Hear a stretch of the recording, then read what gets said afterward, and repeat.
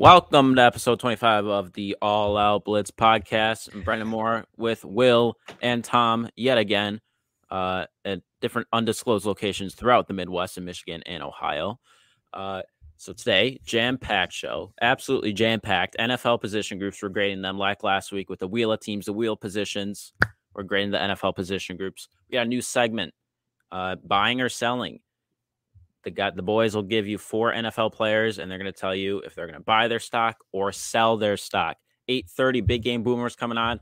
He's a huge following on Twitter and Instagram. He's going to talk college football with us. And then after that, I got a little recruiting update that I want to get to regarding Louisville and Ohio State.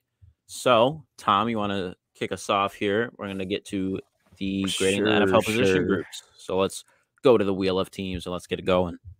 I just want to say before the buying or selling thing, I watched Wolf of Wall Street recently, so I'm feeling pretty dangerous.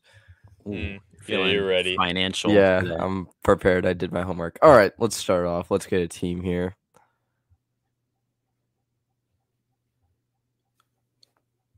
Ooh, Seahawks.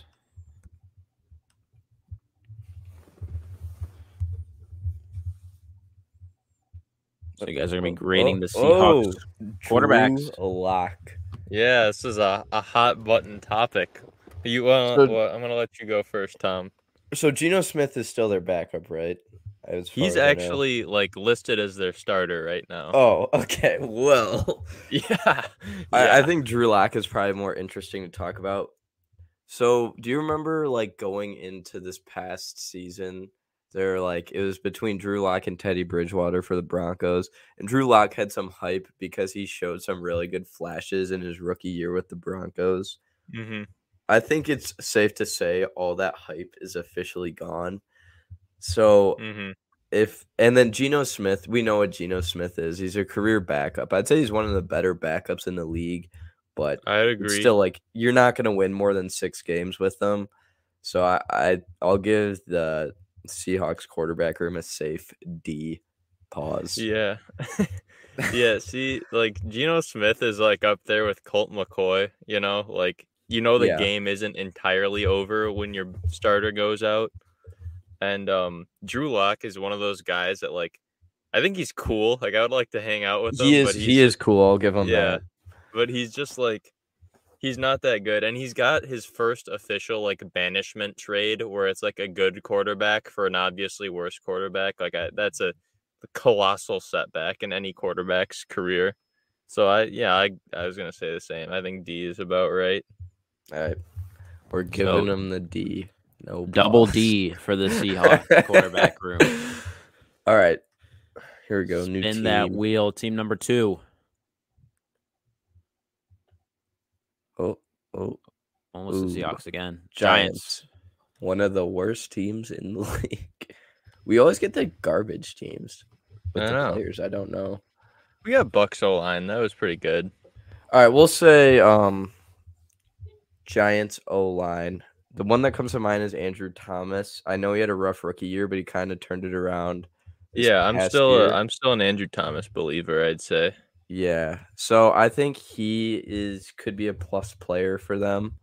The rest of the O-line, I'm not really sure. I know they had troubles because Saquon had absolutely no help at the times he was able to play last year. So I don't have much to say about him besides I'm going to give them a bad grade aside from Andrew Thomas. I'll give them a C- at best. You got to make a running back as good as Saquon. They have to be able to help him get some yards. You know, I got the Giants depth chart pulled up. Here's their starting 5 on the O-line: Andrew Thomas, Shane Lemieux, John Feliciano, I believe is how you pronounce it. Oh my God, John Feliciano. Evan Neal. Oh, I totally forgot about Evan Neal. My fault. Evan Neal could be a plus player too.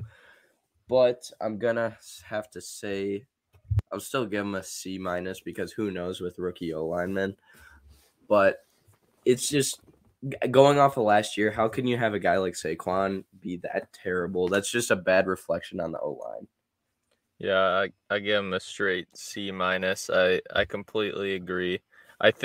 I'm sure the rookie O-lineman is going to come in and do good. There's just, I don't know. I think in recent history, first round O linemen tend to come in and make an immediate impact, but it's an O line is only as good as its worst member, you know? Right. Because then they can just attack that one weak link. Exactly. All right, moving on.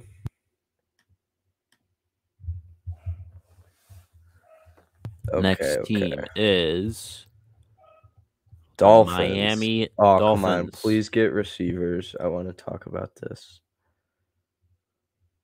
Actually, I'd talk about quarterbacks too. No. Boo. All right, so defensive line we'll go with. I'll Sure. read you the guys. I'll read you guys the starting depth chart. The first team: Emmanuel Ogba. I think that's how you pronounce it. Raekwon Davis at nose tackle. Christian Wilkins at defensive tackle. I like Christian Wilkins. He's a funny guy. Yeah. Isn't So he the he's another guy that, I'd like to hang out with. So I'll give him points for that. Overall, I'd give him probably a C plus because I think Ugba is kind of overrated. You know what I mean? Yeah, I give him a B minus. I give him the benefit of the doubt. I think isn't Christian Wilkins the guy that goes, "I'm not scared of you." He's like the big, chubby, funny guy. Kind of. That's like every lineman except the scary ones. So I feel like there's definitely room for improvement. Ogba has to play up to his billing. Yeah, and the Dolphins have improved a little bit all around as a team, it seems, this year. So I think that'll help out the D line as well. So I'll give them a straight B minus. The other thing is, they have good linebacker play with like Jerome Baker and guys like that, so it kind of makes up for what could be considered a weaker D line. But right, like the D ends, I think themselves are very weak, but like their pass rushing scheme kind of hides that, you know. Yeah. All right. One or two more here. We'll go to 8-15 with this, and then we'll all right 8-15 switch it up. All right, Carolina Panthers. So a lot of bad teams in this league. I know. We haven't gotten a good one yet. Ooh, this is interesting. Okay. All right, Will. How do you feel about Sam Darnold? Don't forget about Matt Corral either. No, yeah, that's Matt Corral's not real. Part. I'm just kidding. Yeah, I'll talk about Matt Corral. Corral's just a figment of our imagination. But no, yeah, let's start with Darnold. Remember Darnold? He kind of was like an MVP candidate for like 5 weeks. I don't know about MVP candidate, but he was like, okay, he could be the starter for this team for a while. Yeah, I'll give you that. He wasn't. He was like, I think he was doing very good. He was like I was like, when I saw that, I was like, man, I would hate to be the Jets right now. Like that is so embarrassing. Like they are making this guy's legit. And then I don't know what happened, if somebody got in his head or if he got figured out, and he just looked bad. He just was terrible. And but to think Matt Corral can come and beat him out immediately, I don't think so. I think it's still Darnold's job to lose, so I rank Darnold as a C minus. I'll give Darnold a C minus. The thing that I've had this feeling about Matt Corral. Remember when everyone was kind of low on Justin Herbert? Yeah. I feel like Matt Corral gets the same treatment. I mean, I don't think he's going to be as good as Herbert, but I don't think he's going to come in and be as mid as people think. So I'll give Matt Corral the benefit of the doubt. I'll give him a C. And I'll give Sam Darnold a D because I don't think he'll ever be a playoff quarterback. I don't know if you remember this conversation, but a long time ago on this pod, I said I think Corral is going to be the most or second most. I don't know if I said second most. So I got kind of cocky, but maybe the most successful quarterback out of this year's class. And he's got a shot at it because I could see Darnold like throwing 3 picks and getting benched week 2. You know what I mean? Right. Like the only guy that's probably going to start week 1 is going to be Pickett probably. I think he's. But I think Ritter has a good chance to play. I mean, they all have a good chance to play because like guys like Malik Willis, Ritter, and Malik Willis, Ritter, and Corral all are behind quarterbacks that are like they're not set in stone. Yeah, and Ritter, even if he does start, he's got everything against him right now. Yeah, he is definitely going into the worst roster out of all these guys. Yeah. So. Vanny Chris is in the chat, live chat. He says Matt Corral will be the starter by midseason, provided that his knee is not a problem. Yeah, I believe that for sure. Maybe even sooner. Yeah. All right. So next overall, team. I'd definitely give the Panthers a weak QB grade, but who knows with Matt Corral? That'll be interesting to see. Yeah, I look forward to it. Give us a good team. No, dude. Come on. You want to re-rack? Can we break the rules? Yeah, re-roll. Run it back. I'm spinning till we get a decent. The only bad team I'll talk about is the Lions. Oh my god. What? You know what? The Jets have a lot going for them. Yeah, the Jets are on the up and up, it seems. While you're spinning, the Sultan of SWAT in the live chat says Corral won't be the starter because they're going to bring in Baker. You know what? That kind of makes sense. Yeah, because weren't the Panthers like shopping for Deshaun Watson? They're still maybe in the quarterback looking for a quarterback. Sorry. And it looks like Baker's gonna get cut soon, so he can go wherever he pleases. Okay, do we want to talk about Jets O-line or just Jets as a whole? Because I feel like Jets as a whole might be more interesting to talk about. Yeah, I have a good monologue about the Jets. So all right, go for it. I kind of, as me being my big Lions fans, I like to compare them to see if they're on pace with other teams in similar situations. And I think the Jets are kind of similar in the Lions. That last year they were both very, very bad. And now they both got really good draft grades, and they both have coaches that are second year coaches that seem to be fan favorites. Saleh, the guy from Dearborn, and he's a really Campbell, shiny obviously. head. He has a very shiny head, and he's kind of an animal. Like, remember when he headbutted that one dude with the helmet on because he got so hyped? And he's like, that was wild. And then, so the Jets, they had a great first round. I think they probably had the best first round in the draft, except for maybe the Ravens and then the Lions. But, I think they're maybe like a 6 or 7 win team this year. And they have the upside of Zach Wilson. The Lions have Goff, and we've kind of seen what he's got. This is a huge year for him, but he's not going to go and shock the world. I don't think he's got that in him.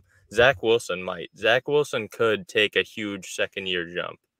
And then they've got all their improvements. They've got good receivers, solid receivers, good running backs, and Jermaine Johnson. I think the Jets could surprise some people this year. The only thing I'd say that's tough for the Jets is they are in a hard division, which makes it very difficult for a young quarterback to kind of get rolling, because it's just got to be frustrating when you got to go out and play against the Bills, and then you got to go up against a Bill Belichick defense, and then the Dolphins, who are tough. It's going to be tough to go over 500 for a while, I think. But I mean, yeah, I guess that's a good point. Realistically, they could go, and it's looking like they might go winless in their division, but I don't think that entirely reflects what they've got. Right, you got to start by beating the Dolphins, and then maybe steal one from the Pats, or steal one from the Bills once in a while. But start by beating the Dolphins and work your way up, I'd say. Right, that's a good point. All right. So I'll do 8-14. One more spin. We can do one more spin.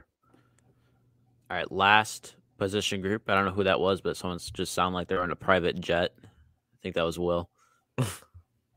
He's in an undisclosed location. All right, the Pittsburgh Steelers.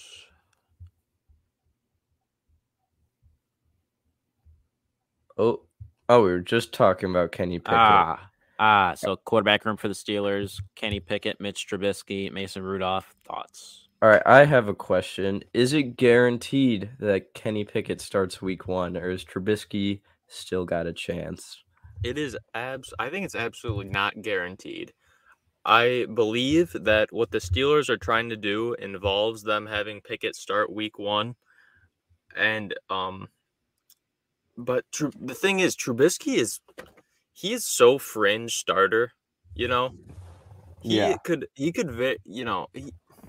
He's probably better than Pickett right now. Would you say? I mean, he hasn't played in a year, but he got the Bears to the playoffs twice. Not only that, but he has a certain award that shows how the good he is. MVP.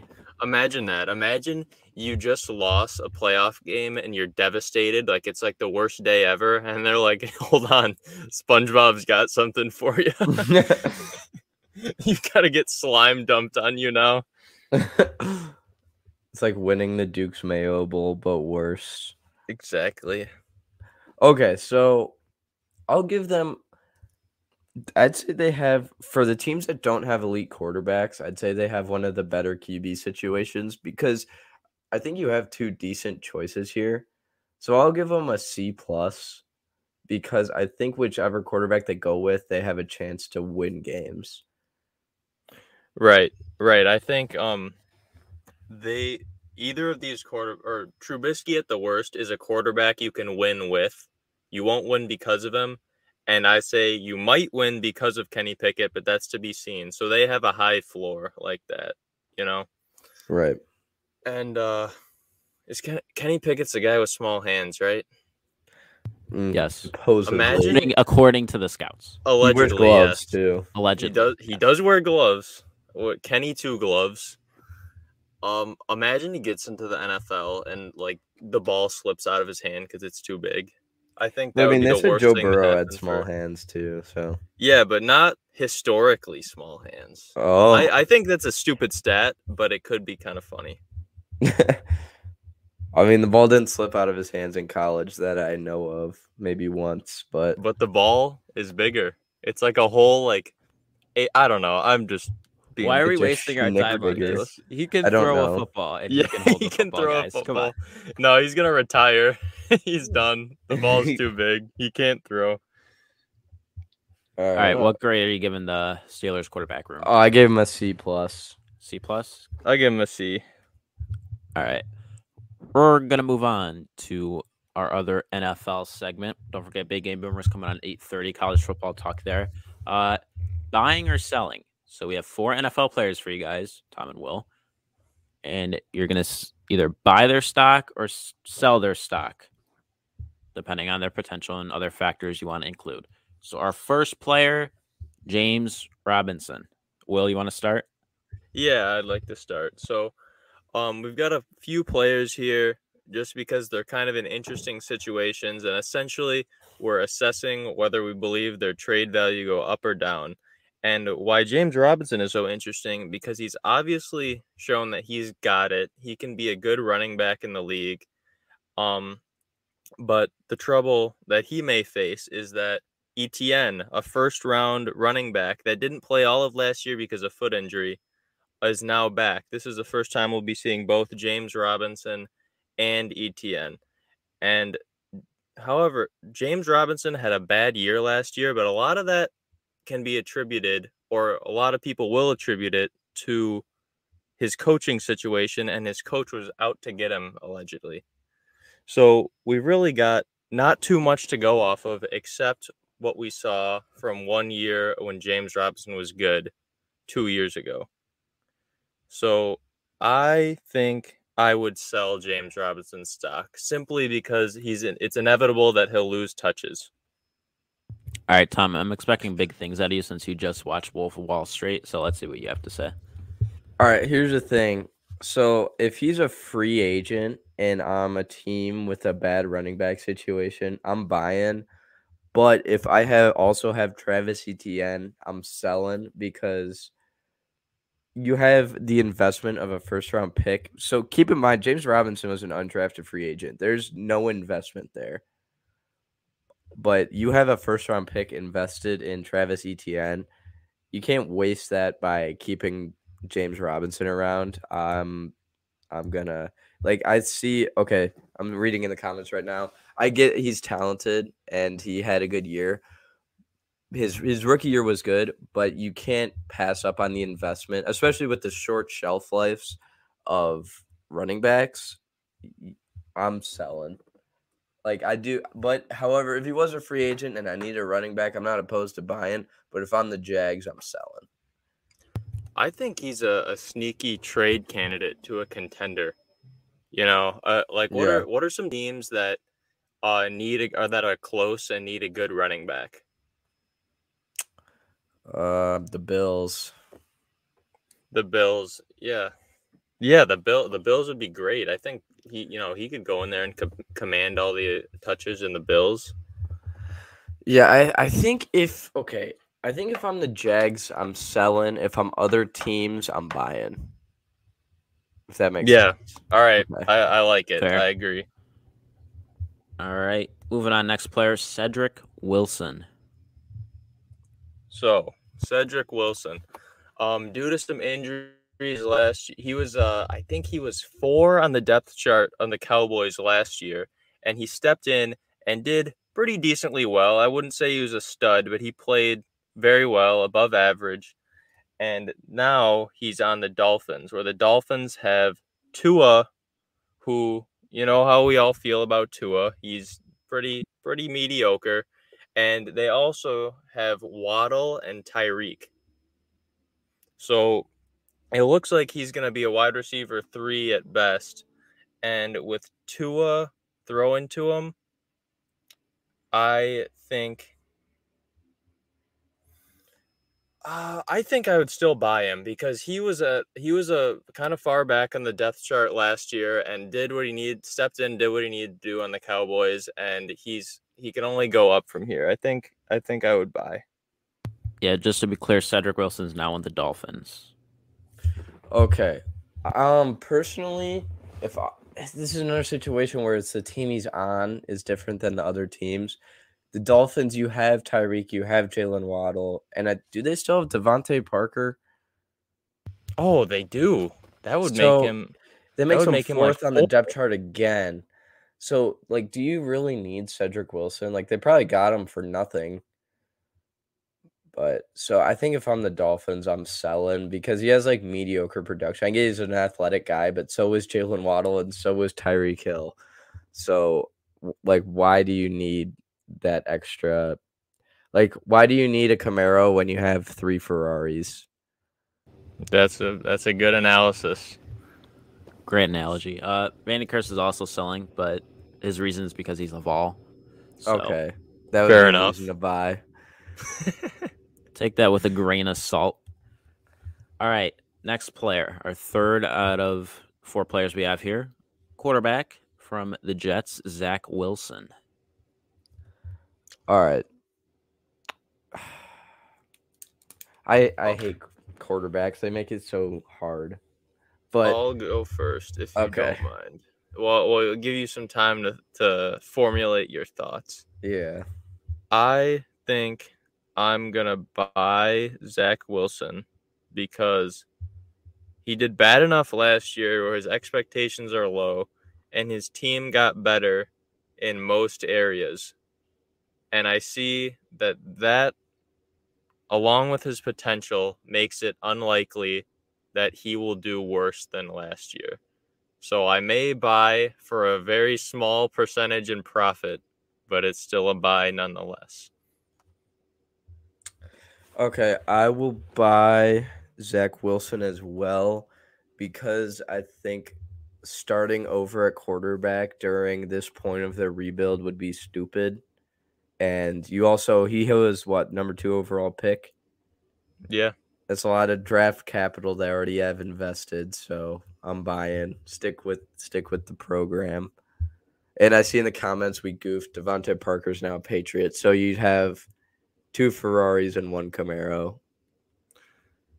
Well, I don't think that really changes my answer, but I think that that does change a bit, because when you're the 3 receiver, you're guaranteed at least a couple of looks. But when you're 4, you may not see the field on a game-by-game basis. Okay. But it doesn't really change my my outlook overall. Vanny Chris is skeptically buying only because of A.J. Brown, which will help his numbers.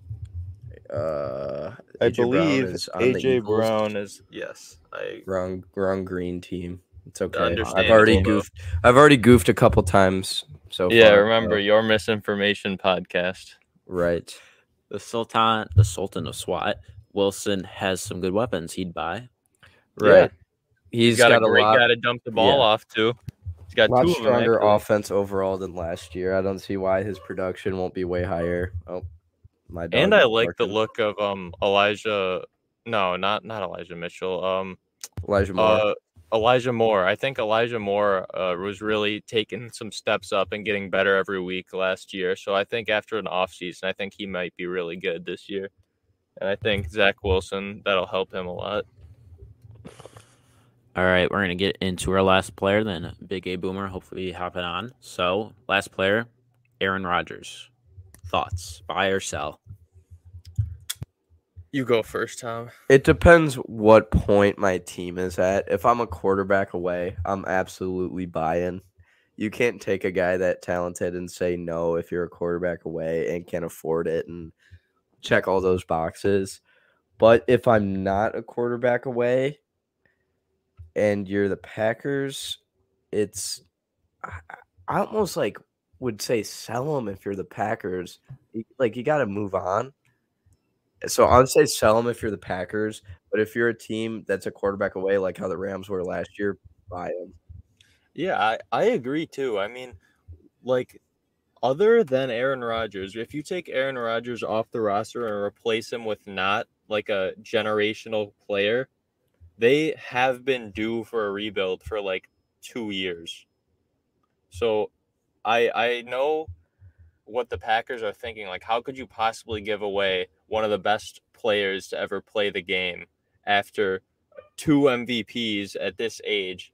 But it's like you could get pretty much anything you want for him and then fill out the rest of your roster and become a complete team. Because Aaron Rodgers he's got hardly any help at all. And he can only be a magician so much. Right. I think if I'm the Packers, I'm selling. If I'm a quarterback away, I'm buying. That's my answer. Yeah, astute. All right, so that's the buy or sell segment. Real quick before we get Big A Boomer on here, I see him in the lobby here. Rob Gronkowski announced his retirement today. Initial thoughts?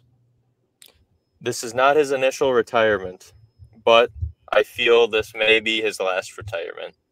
I think he's done. I think he's tired and he's won a bunch and he's got a bunch of money. One of the best players to step on the field.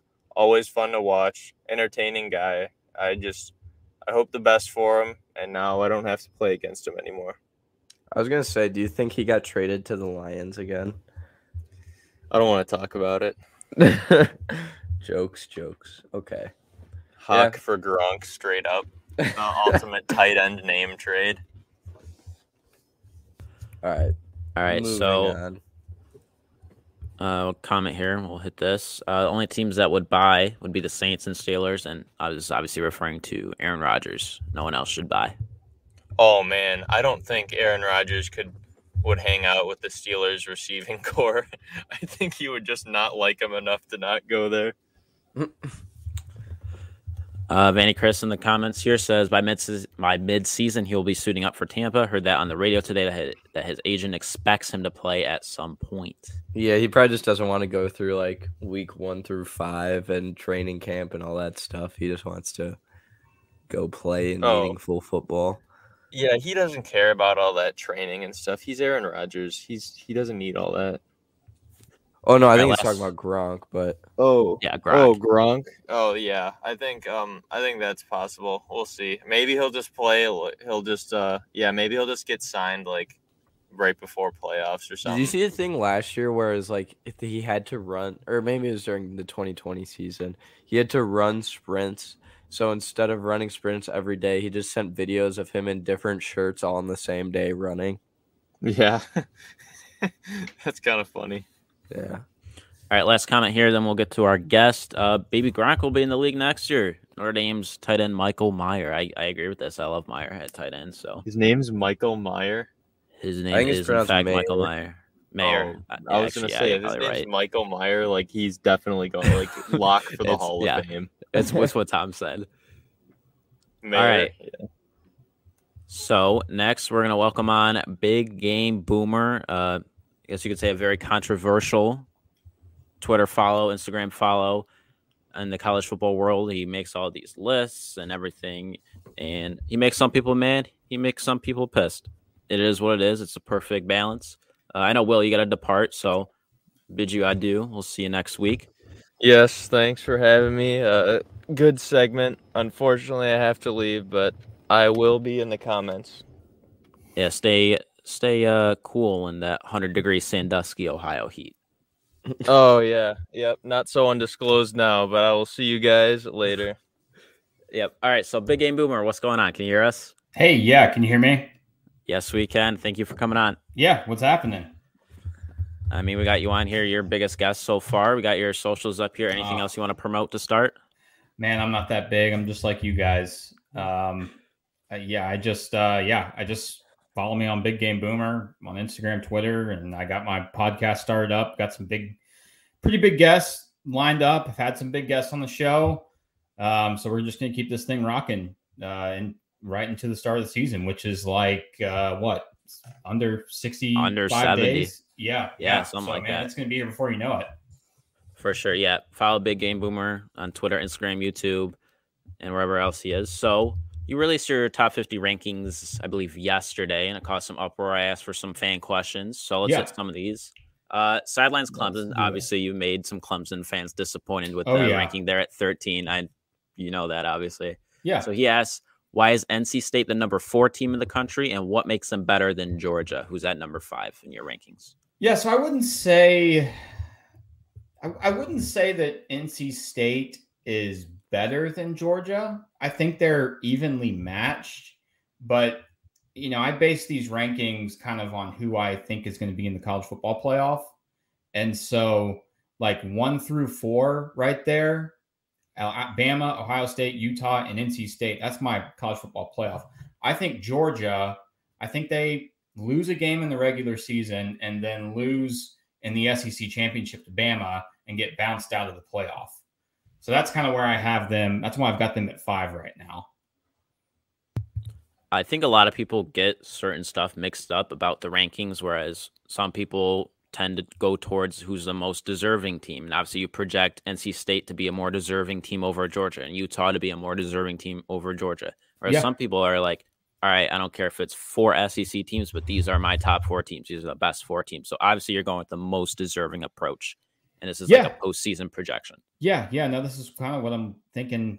The title says entering, but this is kind of what I'm thinking that it's going to look like come the end of the year. And I think Utah is a very talented team. And because they're out west, they don't get enough attention. If they start Cameron Rising at the start of the season, they probably only lose 1 game, and that's to Oregon State. I completely agree. Yeah, they were a completely different team last year, and he's coming back with a lot of the defensive guys and running backs. So I really like you. I really like Utah this year, and I know I have a ton of BYU followers, and they hate me for propping up Utah, but I think they're going to have a really good year.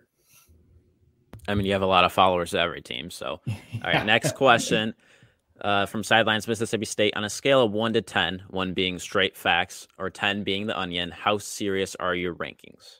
It depends on the rankings. When I'm ranking players and coaches, that's very serious because, I mean, you follow me. So you'll see when I post like top 50 wide receivers or wide receiver coaches, and you see the reactions from the coaches and the players. And I'll get players' parents messaging me saying, hey, thank you so much for ranking my son here. He's working his tail off. Thank you for noticing.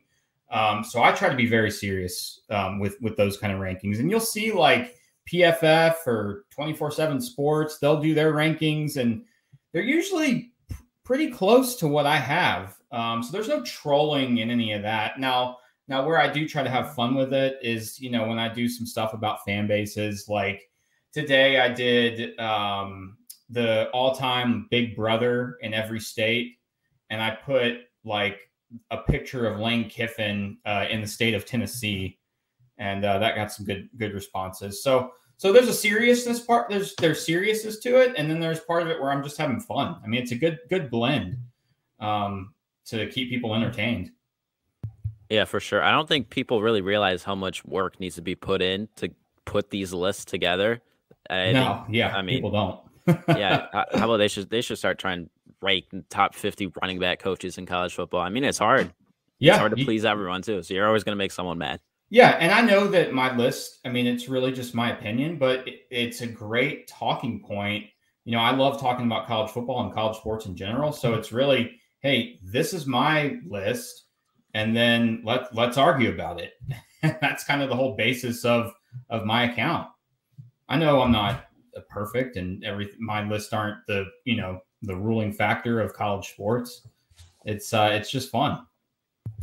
Yeah, we're gonna hit the live chat real quick. The Sultan of SWAT says, BGB, you said Georgia would lose one game. Are you predicting the loss in the SEC championship or a loss against Oregon, Kentucky? Where are you predicting that loss? Don't think they'll lose to Oregon. I don't see that happening. I see, a trap game is at South Carolina. I think between Kentucky, South Carolina, and Tennessee, I think they lose one game out of those three.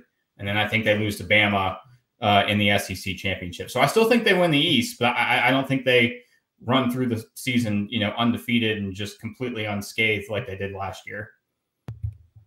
All right, there's your answer. All right, last question here on the screen. David asks, Wake Forest above Michigan. Why? Wake Forest loses 10 out of 10 times in Michigan, he said. Not even a question. The ACC is weaker than the Big Ten. So what's the deal with Wake Forest over Michigan? That's debatable. I mean, look at what Michigan lost this year. I mean, you lose Hassan Haskins, your bell cow running back. You lose those two monsters on the edge, Hutchinson and Ajobo. A lot of turmoil at Michigan with Harbaugh. That you lose your offensive coordinator and defensive coordinator. I'm just not. I've got Michigan ranked at 18 just because they're Michigan. They have talent, but I really like Wake Forest because they have a very high-powered offense. Sam Hartman is one of the best quarterbacks in the game. He brings back A.T. Perry, his big receiver. So they're going to put up a ton of points. That's why I like Wake Forest. And I think there's more questions about Michigan than Wake Forest this year. And that's really what it comes down to. Vandy Chris here in the live chat says Wake Forest puts up 30 plus on Michigan. Wake is that good. So yeah, I think another thing people don't think about with Michigan is they don't know who their starting quarterback is going to be, and having two quarterbacks, like a game. Let's say a game kind of gets out of hand. McNamara starts the season. Let's say a game gets out of hand, and they're like, "Oh, we got to put JJ in." Like a little mess like that can cause a game against like a trap type game. Can cause that to get away from you and lose a game you shouldn't. Boom, you lose a game you shouldn't. You still got to play Michigan State and Ohio State. You're looking at probably 2 losses on the season, and you're already out of the playoff there. So I think a lot of people forget that they don't have a set-in-stone quarterback, which can cause a lot of problems. Yeah, and they do have a very cupcake non-conference schedule. I think they play like Hawaii and they play UConn. UConn, yeah. Yeah, there you go. Beefing up the schedule. I don't know. I mean, I think it's a toss-up between Penn. If look at that division, I'd say Ohio State is the clear there. I mean, I don't think anyone's going to touch them in the Big Ten this year. And then you've got, I think Michigan State will come in second. And then I think it'll be a toss-up between Michigan and Penn State. And I totally screwed up. I should have had Penn State in here. I think they're somewhere in that 31 to 50 range. So a lot of Penn State fans were ticked off at me, and I simply just forgot to put them on the list. Comment here from Les Cowbell. I think ranking long snappers is an incredible feat and deserves more respect. Give big game boomers respect, guys. Yeah, no, that list goes. players and coaches just go crazy over those long snappers because, I mean, that's a position that no one really talk. You don't really want to know. If you know your long snapper's name, that means he's probably done something wrong. So Exactly. it's cool to give these guys recognitions, and there are awards at the end of the year for long snappers. So, that's kind of what I base the rankings on, guys that were, award finalists or on the watch list. So yeah, but that is a fun list to rank. Someone asked me, a player from a school asked me, he's like, when's the holder ranking coming out for holding field goals? I was like, I don't know how I can judge that. You hold it or you don't. Yeah, exactly. Your catch rate or something.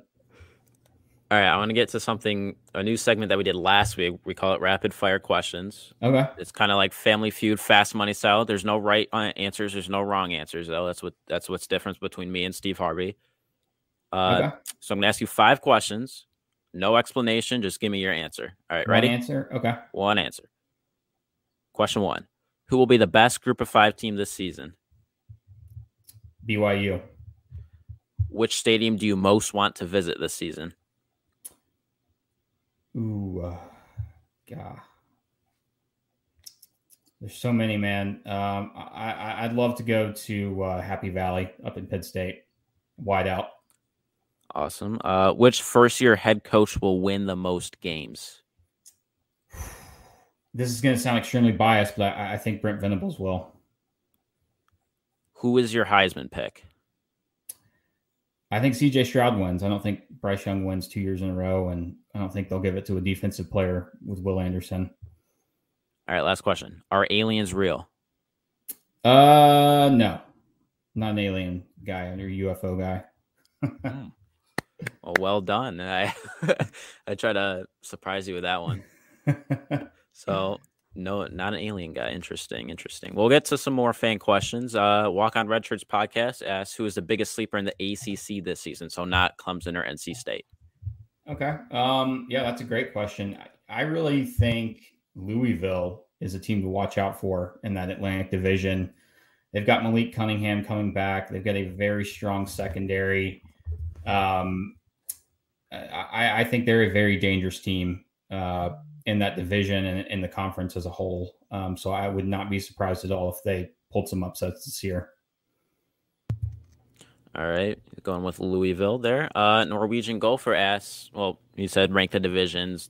I asked for clarification here, and we're going to rank Power 5. Rank the Power 5 divisions, and we're going to include the Pac-12 on this. So SEC West, SEC East, ACC Atlantic, ACC Coastal, Big Ten East, Big Ten West, Pac-12 North, Pac-12 South. For this upcoming season?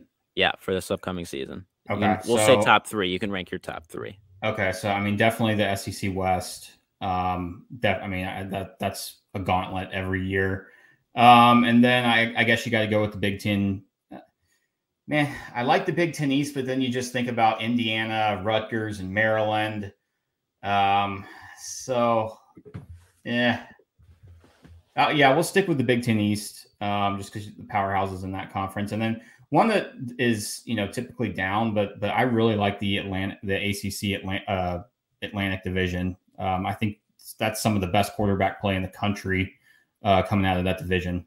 So I'd have them at 3. I mean, the ACC is kind of stacked with quarterbacks here. Oh, my gosh, yeah. Cunningham. For Louisville, you got Tyler Van Dyke. I mean, Keaton Silva's coming in for Pitt. Jurkovec, for BC. So, they're pretty stacked. All right, next question here from VT00 Murdoch. Will Oklahoma, your Sooners, will they have to change anything after they transition to the SEC? Will their recruiting change as far as new regions to recruit at? What can we expect from Oklahoma offensively, scheme-wise? No, I don't think their recruiting will change much because they're already kind of going into the Southeast and Texas and kind of had a pipeline out in California, but I think that's going to dry up with Lincoln Riley going out there. But yeah, they'll always hit up Texas and the Southeast. It'll probably be better for OU. I mean, look at Texas A&M once they went to the SEC. Look at their recruiting. So there's a definite advantage recruiting wise. OU's got to upgrade their facilities across the board and all their athletics. And I know that there's some big, they're looking to do some renovations to the baseball They're getting a new softball stadium, adding on to the football stadium. So, they know that their current athletic facilities are not, on par with what the SEC has for most of their schools. So they're trying to get everything done prior to 2025, which is when I think they'll be in the SEC. And then scheme wise, with Jeff Lebby's offense, he's a run and shoot guy, but he likes his quarterback to be mobile. So I expect, quarterbacks sort of like Matt Corral last year, that can throw the ball, but can also run for 100 yards a game if they need to. So we'll see. I'm worried about OU this year because if Dylan Gabriel gets hurt, I think OU could be in some serious trouble, but we'll see. Yeah, I really like Jeff Lebby at OC. I think Oklahoma's going to be fine all around defense, offense. So, all right, next question here. Actually, last question, then we'll get to the live chat in a sec.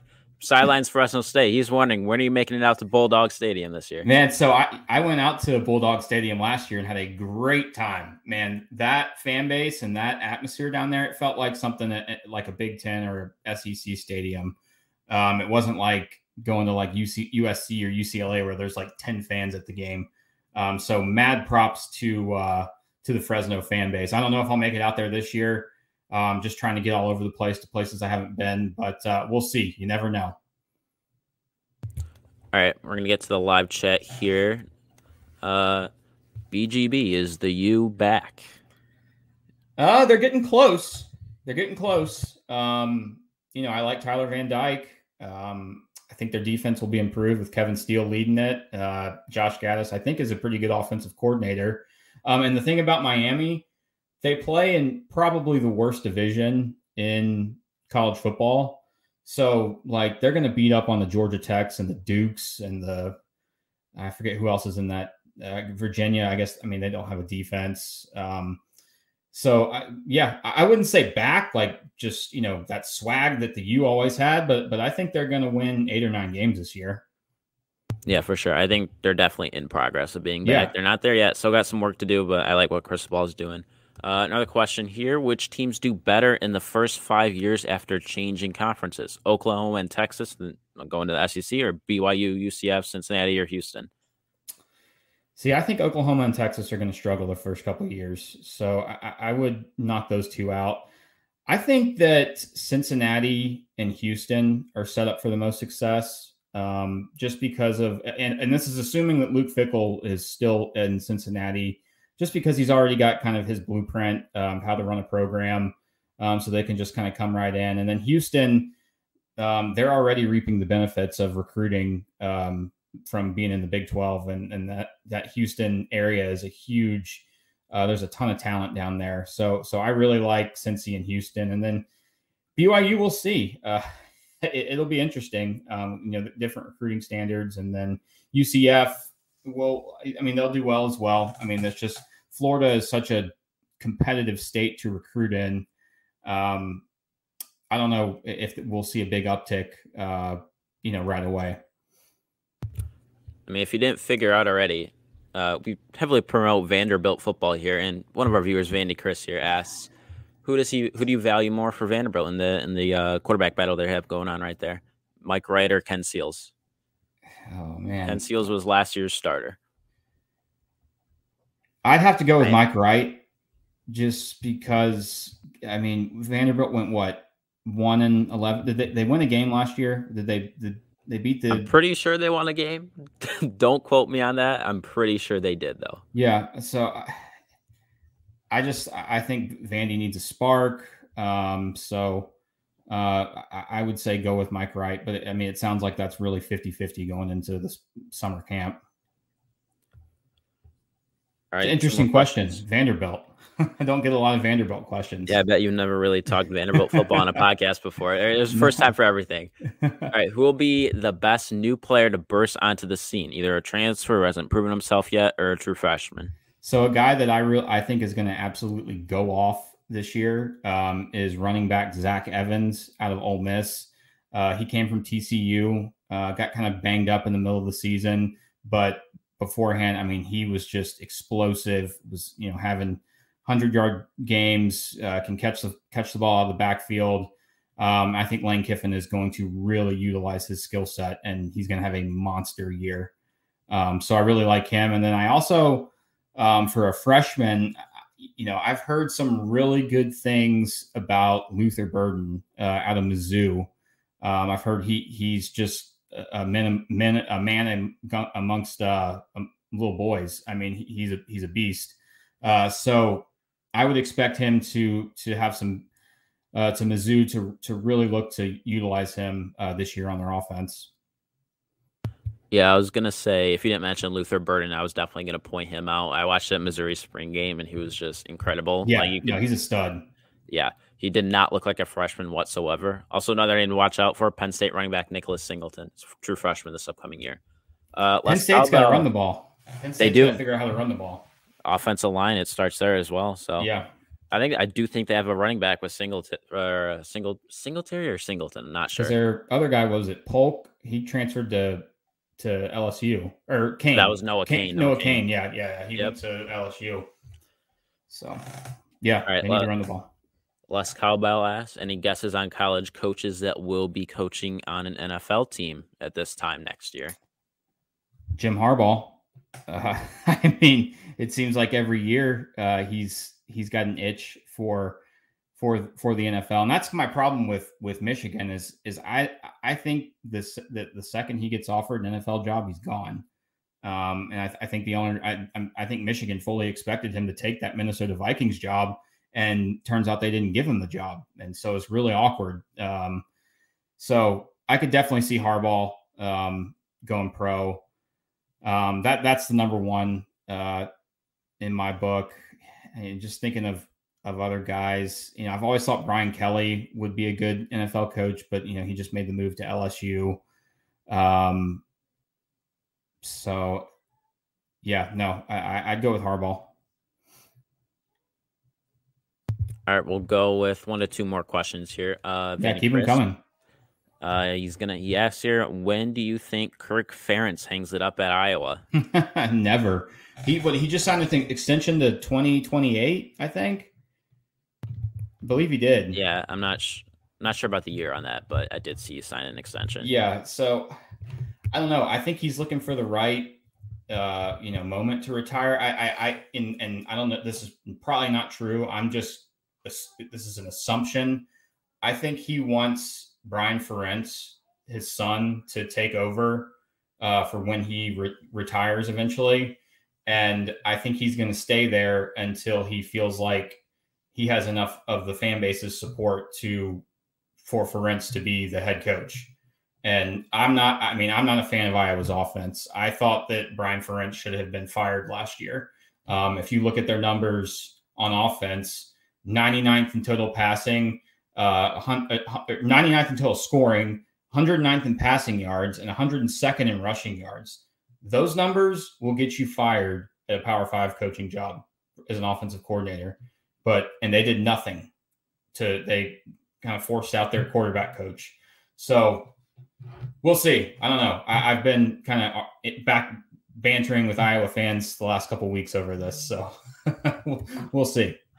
All I got to say is if Brian's the head coach after Kirk, I'm sorry, Iowa fans, you don't have much hope, especially on offense. You might get to a Big Ten championship game if they keep it at Big Ten East, Big Ten West, but there's no hope. I'm sorry. It's like K-State. Bill Snyder hung around because he wanted his son, Sean Snyder, to be the head coach, and just could not rally up the support of the fan base, and he just stayed there. And, probably a year or two too long. And, they ended up not hiring his son. So I don't know. We'll see. I mean, there's a famous quote out there. I mean, I am definitely going to butcher this. You live long enough. No. Yeah, you get what I'm saying. Like the hero and the villain stuff. I don't even know what the quote is, but we'll move on anyway. Yeah. We touched on Vanderbilt earlier. How about another Vanderbilt question? Will Vanderbilt win a game this season? Who is their non-conference? What's their non-conference schedule? They play Elon, Hawaii, Northern Illinois. They're not beating Northern Illinois. Yeah, I like NIU. Yeah, Thomas Hammock, that's my guy. I guess, they should beat Elon. If they don't beat Elon, there needs to be a petition to get them out of the SEC because that's just ridiculous. And then Hawaii, they going through a lot of turmoil, lost a ton of talent because of the whole issue with Todd Graham. But I like Jimmy Chang and that offense. They're going to be scoring a lot of points. So, and that game is actually in Hawaii. That's week 0. So, yeah. So I don't think they're going to win that game. I just see them winning one game. Their other non-conference game is against Wake Forest, and based on your rankings, I know Vandy will have no shot, according to you. No, Wake Forest may put up 80 points on Vandy.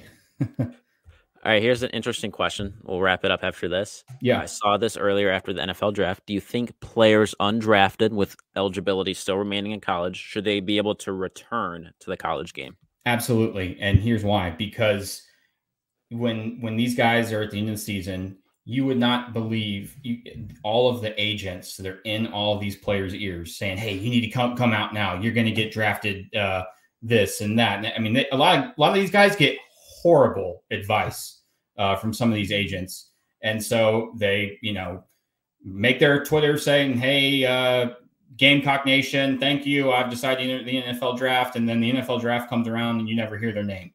Some of them get picked up on the practice squad or undrafted free agents. But a lot of them just kind of go unsigned, and that's it. So, yes, they should absolutely be able to come back and play college football, I think, because just they get horrible advice from a lot of these agents that are not looking out for their best interest. All right, Tom, you have any final questions here?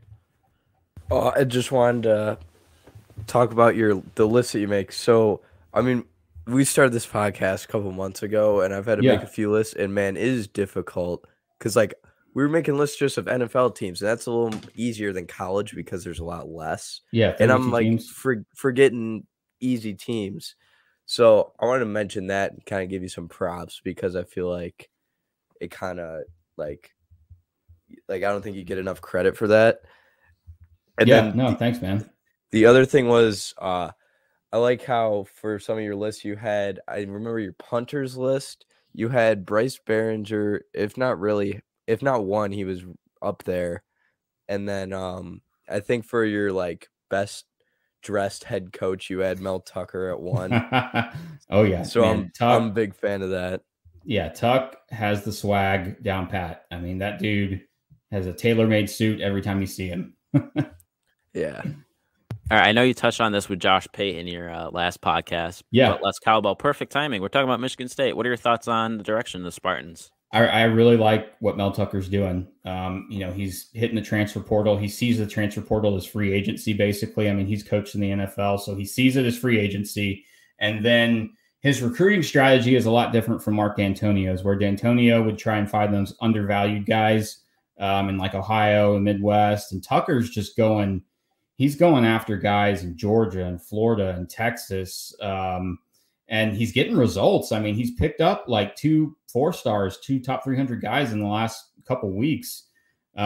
So, they gave him that huge contract. I think it was $95 million over, I forget how many years, but I like him. I'm a believer in Mel Tucker. I think they have a bright future, and he's a solid leader for that football program. All right, we're going to end it on that. Thank you for joining us, Big Game Boomer. And anything else you want to promote? No, thanks for having me on, guys. Yeah, for sure. Maybe we'll have you on during football season sometime if you're not too busy making those lists. Absolutely. Keep at it. Absolutely. And yeah, thanks for hopping on. Yeah. All right. Y'all take it easy. You too.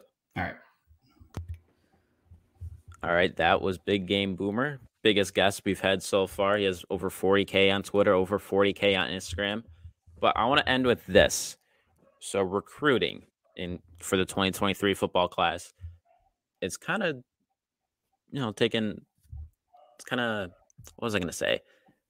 It's taken an upswing in the past week. There's been a lot of events in the past week. I want to start with this. Ohio State, Brian Hartline, the wide receiver coach, is one of the best recruiters in the college game. He just landed 2 5-star wide receivers in back-to-back days. Today, he landed Brandon Innes from Fort Lauderdale. He's 5-star. He's the second-ranked receiver in the class. Carnell Tate, he landed yesterday, 3rd-ranked receiver in the class. I'm just saying this, but I think Brian Hartline's one of the best recruiters in the game. And if I'm a group of 5 program or even a lower tier Power 5 program, I would take a shot at Brian Hartline at being my next head coach. Like, he's that good of a recruiter. And you look at the guys he's brought in over his years at Ohio State. Let me read you this list of names. Garrett Wilson, Julian Fleming, Jackson Smith-Njigba, Emeka Egbuka, Carnell Tate, Brandon Innes, who just went over, and Jamison Williams. Those are just some of them. He has 6 5-stars, and no other school has more than 3. I mean, that's just, it speaks for itself. If I'm taking a chance on Brian Hartline, if I'm a group of 5 program, especially. Yeah, I know Tennessee really thought they had a chance at Carnell Tate because they I know Nico Iamaleava, he was really in his year. They were trying to get him. They were sending Tate to all the Tennessee super regional baseball games and this and that. They really thought they had a good shot at him, but I guess Brian Hartline swooped in. I mean, how can you say no? Look at all the Ohio State receivers in the NFL. They have 5 stars on 5 stars. They're going to put up ridiculous numbers in that offense. If you're a receiver, crazy. Why would you not want to go there? You know how we kind of look back at the Alabama quarterback room from 3 or 4 years ago? Or with the Mac Alabama Jones, running back room? The Alabama running back room. We're going to do the same thing with these Ohio State receivers. You can't tell me Ohio State's not years. wide receiver you. I mean, they are 100%. Just reading that list, how could they not be? And Brian Hartline has only been coaching since 2017, and he's all of the years have been as an Ohio State assistant. Now he's going to be the passing game coordinator and wide receivers coach for the Buckeyes. If I'm a team, if I'm like Bowling Green, let's just say they go 2-10, they fire Scott Loeffler, they have no head coach. Why wouldn't I go after a guy like Brian Hartline? He played for the Browns for Brian a little bit. Hartline's football card from the NFL. Well, there you go. He's from Canton, Ohio. He is Ohio. He is wide receiver.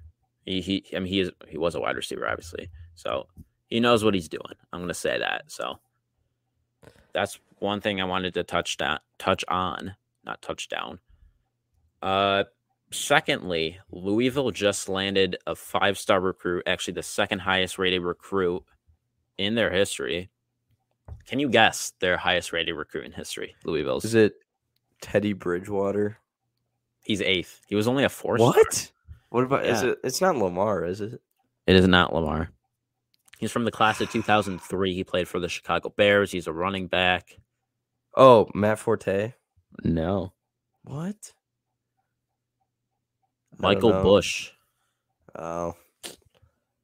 Michael Bush. So anyway, 5-star running back just committed to Louisville. Number 1 at the running back spot in the 2023 class. He is ranked 16th overall nationally. 5-star running back Ruben Owens just committed to Louisville. What was it? Yesterday. So how did this happen? He took an official visit on the 17th, which was last Friday. He got crystal balled there on the 20th, which was yesterday on Monday, and he committed right after.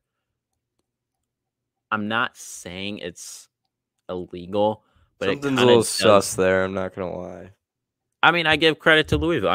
They probably use NIL money because Louisville's a big city. I'm sure they have some resources there. Large alumni base there, but is it a little suspicious? Maybe, especially considering that some people would argue Scott Satterfield's on the hot seat. But either way, credit is deserved for Louisville. I'm going to say that. So I wouldn't be surprised though if he's one of those 5 stars that you never hear of again. I haven't watched any tape on him, but I think he's going to be good. He's drawn some good comparisons. Obviously, all the 5-star recruits have. Let me try and find him. He's super fast. He competes in track and field. He ran sub 11 seconds 3 times as a junior this spring. I know BGV was talking about it. Louisville actually has a decent outlook going into the season. They're kind of a dog in the ACC. So they have a great quarterback, Malik Cunningham. He's a very good dual threat quarterback. I'm concerned about the line play. That's what I'm concerned about. They have the skill positions pretty down pat. I'm concerned about the line play. That's the thing is line play can make a running back look bad. So, Exactly. Penn State. That's Penn State's problem too. I thought they had decent running backs with Noah Kane and Kevon Lee, but line play wasn't good enough. So, all right, we got a comment regarding this. in the Kentucky/Louisville talk, people are comparing the first 3 years of Stoops to the first 3 years of Satterfield. Louisville's thinking if he gets the leash of Stoops, he'll keep getting these top recruits to rebuild. I mean, I think Stoops is miles ahead of Satterfield in terms of coaching and recruiting. Like, Kentucky has no business being like their over-unders at like 8.5 wins right now. They have no business being there. I don't know what Stoops' first 3 years looked like. Not sure when he even started there, but it feels like forever ago. So, I mean, yeah, Satterfield definitely can kind of catch up to Stoops and the Kentucky program. I mean, they got resources. Like I said, they're in Louisville, big city. So it's definitely doable, but he's also on the hot seat. If he doesn't perform this year, Satterfield could be gone. So you have to consider that as well. So any final comments from you, Tom? Not really. I think I'm all set. I know last time we ended talking about pizza, and the final comment was Capri Sun, which I think is pretty funny. Yeah, that made us laugh. I don't know if David tuned in today. Oh no, he said he was going to tune in after. So, yeah, David, that made us laugh. I know my College World Series team's already out. The Hispanic Titanic and the Texas Longhorns are already out. I was kind of disappointed from our classic conversation Texas. last week. Yeah, classic Texas. So yeah, hopefully we'll have some cool guests on soon. I'm eyeing a few people to come on the show. Yeah, we'll see you next week. More NFL, more college football talk. College football season is under 70 days away, people. It's coming, and the NFL's probably like 80-ish. So we'll keep bringing you the content if you keep tuning in. Thanks, everyone.